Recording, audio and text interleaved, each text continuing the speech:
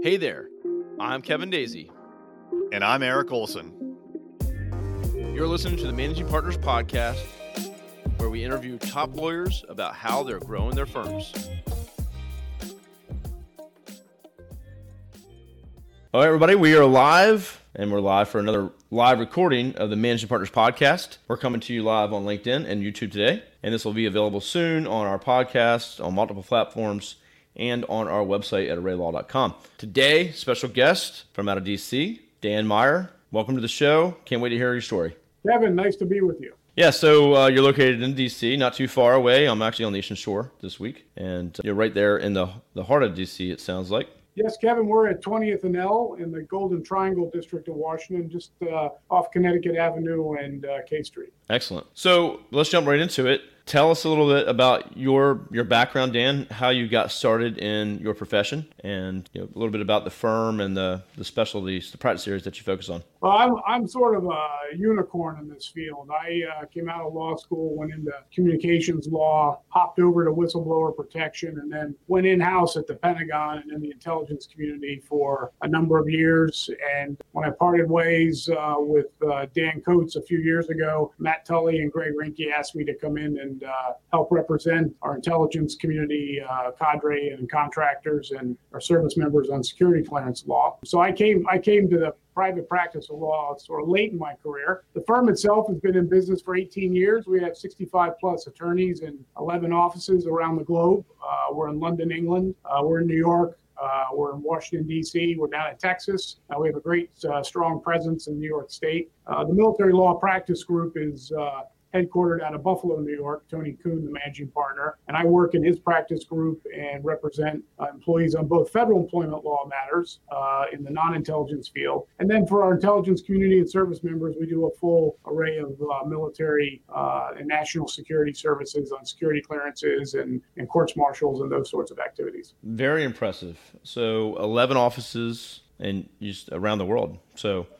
And your background's very interesting. It sounds very intriguing. I could feel like I could sit down and probably just hear you tell me a bunch of stories every day. So most of them are classified, Kevin. I probably couldn't tell them to you.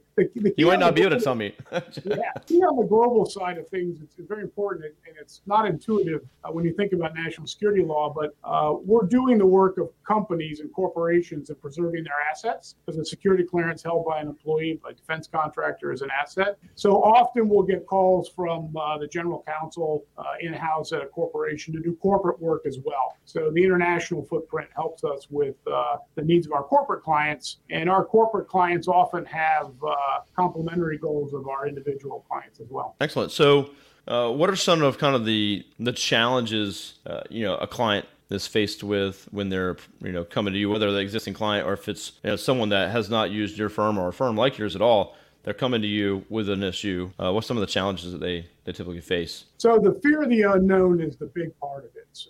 If you're an individual employee in a federal agency and you hold a clearance, your security training has been inadequate for most of your career. You'll go through some PowerPoint slides, you'll click through them, you really don't pay attention. I took the same training. I did pay attention, but most of my coworkers did not. So when you get a notice that you're going to lose your clearance, you really have no idea the process. And the security offices really can't tell employees that much. So it's the fear of the unknown. And the other thing is that people will try to be trusting, and they will put their trust in people who don't have their best interests in mind. So the nice thing about coming to a law firm is that you've got somebody on your side as a part of the process, and then we can help them navigate through the various wickets they have to achieve to keep their clearance or keep their job if they're focusing on a proposed suspension. So it's the fear of the unknown, and that's what we help them come in and tackle. Okay, on the flip side, what are some of common mistakes maybe that they have made that either make your job harder or impossible? With some common mistakes they've made along the way. Well, when you have to do a repair job for a client, meaning the client got started, didn't talk to counsel soon enough, and then they ended up in a big mess that takes far more resources to sort out. So the mistake of not addressing the issue up front is really critical. I'll give you a scenario about that. I've had clients come to me with security clearances, and they have engaged in drug use, which is a big no-no, right? When you go for a security clearance, you sign a form that you will not break the law. you will not partake in illicit substances. So if you're in that situation, why wait until you pop positive on a urine test? Why not just go to your security office and just disclose that you made a mistake and you took drugs by accident? You were at a wedding and somebody put something in a cake, or you had a brownie and you didn't know that it had THC in it. There's all sorts of scenarios that come about. But when you panic and you do nothing, because most people will not fight, they will flight, they will avoid the issue. You end up sitting on it, and then you sit on it for 6 months. Somebody mentions drug use that you mentioned to somebody, security finds out. Then you end up with a proceeding that's about your integrity rather than about the stupidity you engaged in taking drugs when you said you wouldn't. So not addressing the problem soon enough is a big issue. The second one I referred to earlier is trusting people who don't have your best interest in mind is a big problem that both contractors and cadre and service members run into.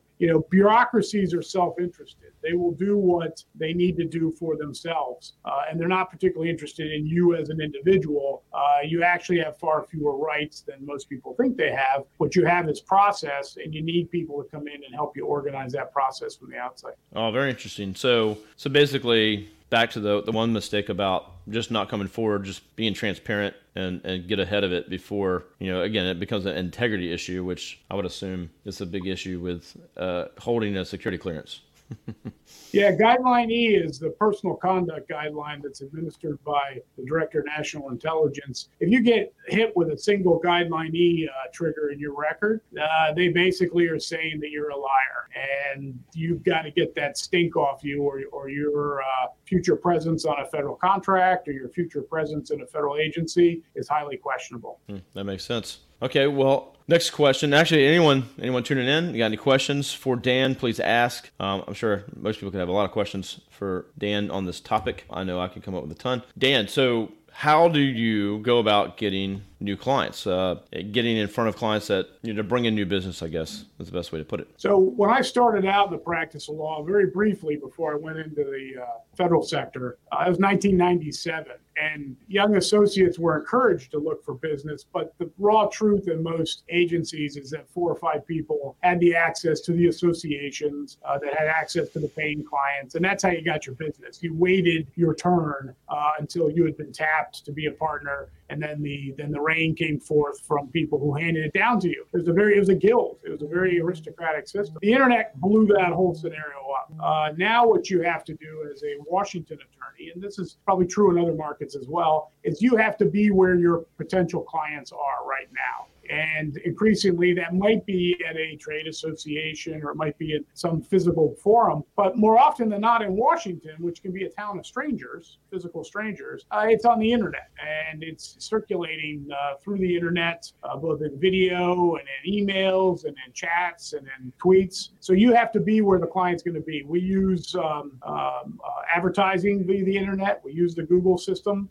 We have media campaigns. Our marketing department helps us organize. So we go out and we speak on topics that are of interest to our clients, not just general topics, but that are interesting to our clients. And then there's the old-fashioned tools in the new cyber sense. Networking is very important. You have to be known in the community. Knowing attorneys who don't do my area of law but have clients who need our services is very important, because there's nothing, an attorney wants to solve the client's problem. And if an attorney can't solve it, having a friend who can is a great thing as well. So those are the traditional sort of tools in the new sense. And then there are the important tools of the internet presence. And that's where you slowly build a reputation for being able to do good work. And the bottom line is as true now as it was 200 years ago, is that if you do good work as an attorney, if you solve problems for people and word gets out, people will beat a path to your door. 100%. So, kind of there at the end, like the referrals,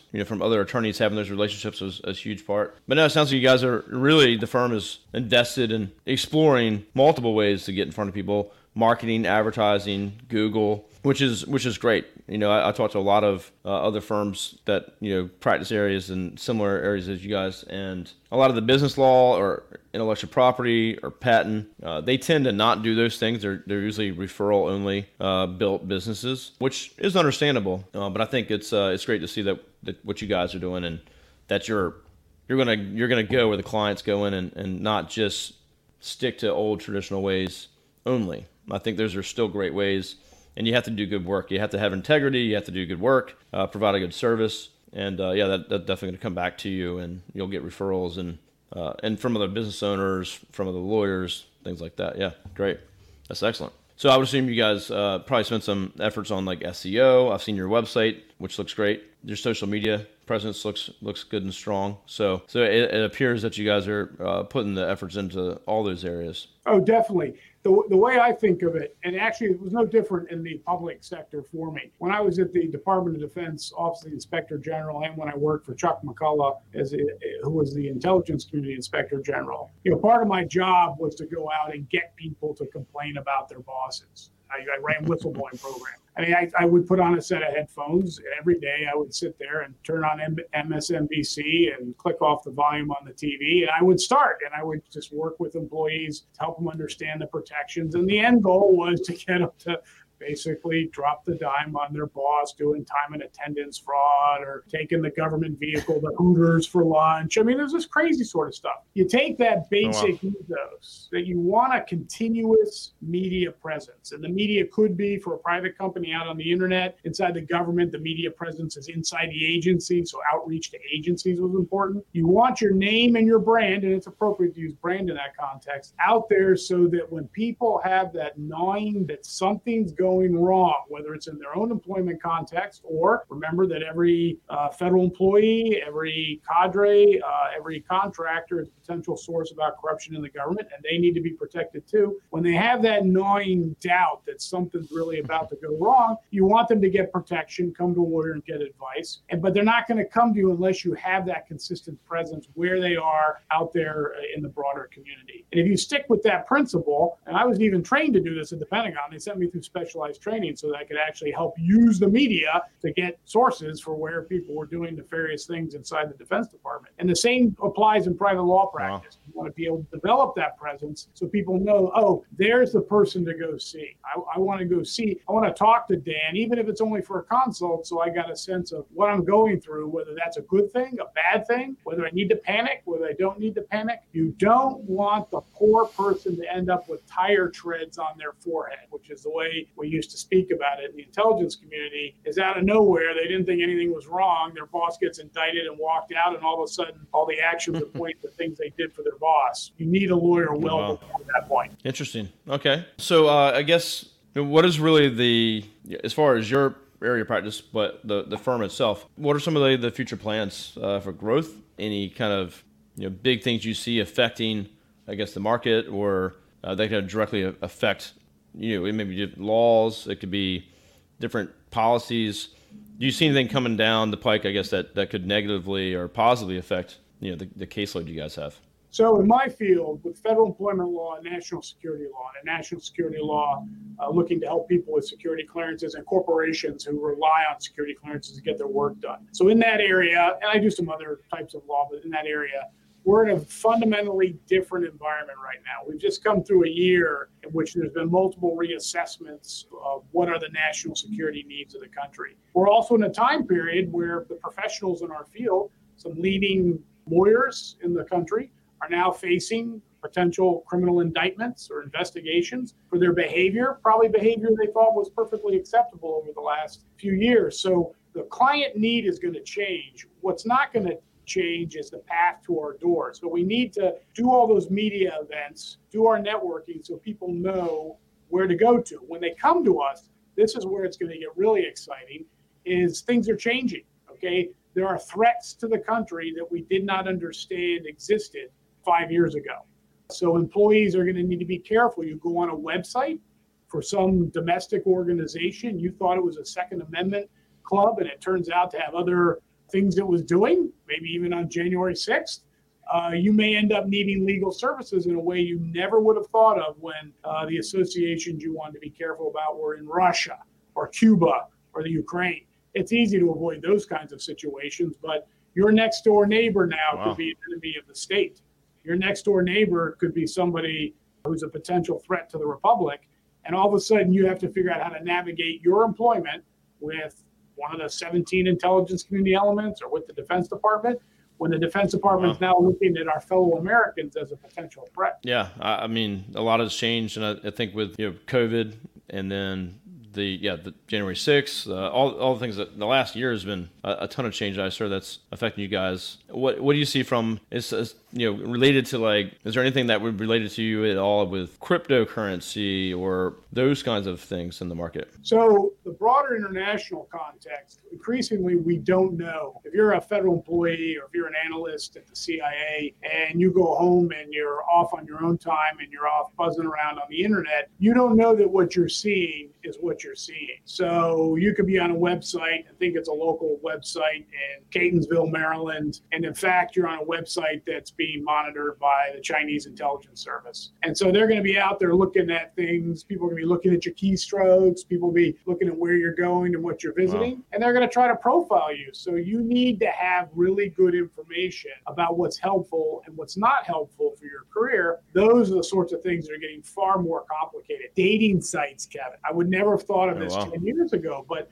there we have gentlemen in the Defense Department who might go on a dating site and see some really exciting prospect in Belarus or Moldavia. It happens, and you go on a few vacations and you find out from security 18 months later that the FSB was running the website to try to catch you, compromise you on film, and then try to leverage you to get secrets out of the United States. So those are the things that need to become more and more problematic for employees, because we in the United States are not very secure in our world's presence right now. It's changed. This is not 1983. The bomb was actually a good thing. People forget this, is that when we had mutual assured destruction, everybody in our society knew their place, right? We all were going to go up if the big one went up. Now there's so much complexity. There's so much interrelationship between domestic and international organizations that Americans increasingly don't really understand what's the right thing to do and what's the wrong thing to do. And we have to keep our clients, federal employees and federal contractors, out of the weeds, out of the danger zones.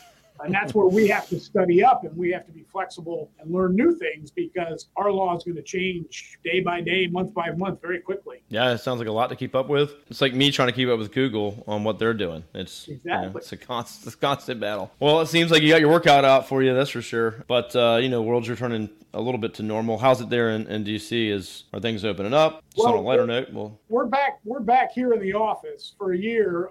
Matt and Greg and Mike up in Albany gave the word to deploy our attorneys to home. We got everybody set up. Everybody had technology. It took about a month and a half, but we ran the firm seamlessly for a year with only our two staff down here in our DC office. They did a wonderful job of making sure that all the paper copy got scanned and got out to us. They were absolutely essential. But I just got fed up of being at home. And so when the mayor lifted the cap, I said, I'm going back to downtown. But the challenge, Kevin, is that you walk in downtown now, and there's very little that's opened. It's a ghost town. So I'm here, but I'm here for marketing purposes, I guess. My hearings are all still kind of virtual or over in Northern Virginia.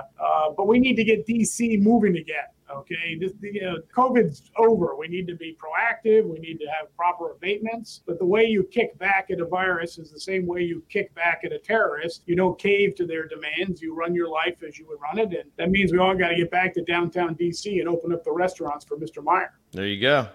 Dan's hungry, people. He needs some good food.